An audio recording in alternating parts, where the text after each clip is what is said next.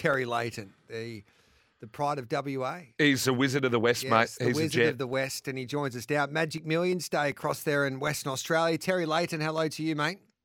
Hello, guys. How are we going? Good, thank you. I love Magic Millions Day at Pinjarra. It's one of my favourite days. Now, let's have a look at the 2-year-old classic. I can't believe you gave that horse a quiet one on debut. I know you're a part owner on an Arca. I'm only joking, Shooter McGruddy. He just had no luck on debut. No, but we listening to Miles, we just got one of the Adelaide jocks across the ride. I can't believe you're potting jocks, you guys. Unbelievable. We had a chat to Stephen Wolf on Stable Mail, mate. In fact, let's hear what Wolfie had to say about Onanaka in this 2-year-old classic in the West today. Oh, look, he's going to be very hard to beat. He's a pretty good horse, very laid back. He got off him the other day. He said, look, just make sure he's right, because he said, I feel he's more of a Caracara horse than a Guineas horse. He said, they're worth $500,000. This is only worth $250,000. Yep. Trevor's got a good horse, Trevor Andrews, all the King's men, and Danny's got one, something Spruik that goes very well. But look, he hasn't missed a beat. We're talking about giving him a bit of exercise on the main grass an hour yesterday morning.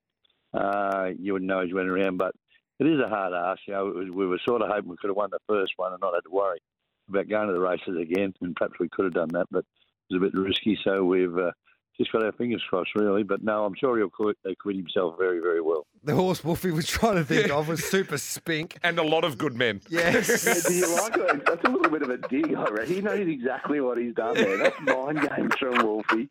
He might be getting on a little bit, but he's still got he loves He it. understands the mental warfare of battle. So he said basically it's a moral at the start of that conversation. Towards the back end, he was trying to say, I'm not just giving away the price. Name 2 other horses that aren't in the race.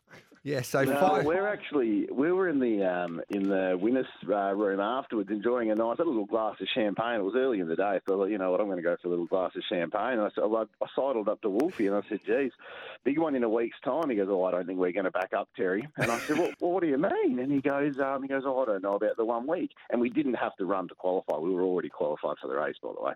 And I said to him, gee, Steve, $250,000 races don't come along every week. He goes, neither do good horses, Terry. I felt like I'd been told off by the principal. Yes. I just shut up and went back to my corner. Yeah. Well, I think Wolfie won that battle, by the way. Yeah, he wins every battle. What are we punting today, Tez? Take it away, mate.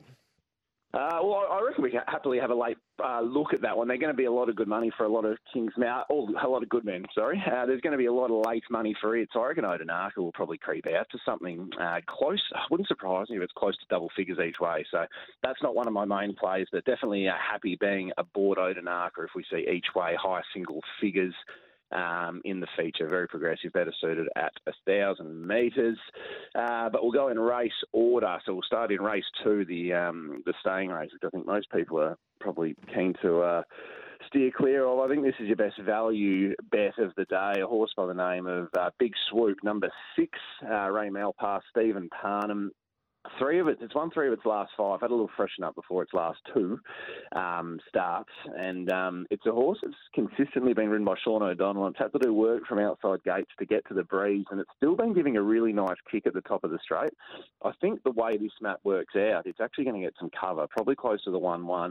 It can sustain a run from the 600. I think it's going super, and there's not much between the midweek stayers and the Saturday stayers. So we're talking, I think it's still $12, $13 each way type thing. I'm pretty keen. It runs you a big race. I think the favourite Soviet Spy is hard to beat. So, as I said to Miles yesterday, if you had $3 to bet on this race, I'd have $1 on Soviet Spy at around $3, $3.20, and then $1 each way on Big Swoop at around 12, 13s and $3.50 a place. So you've got all bases covered there, guys. So that's the first one.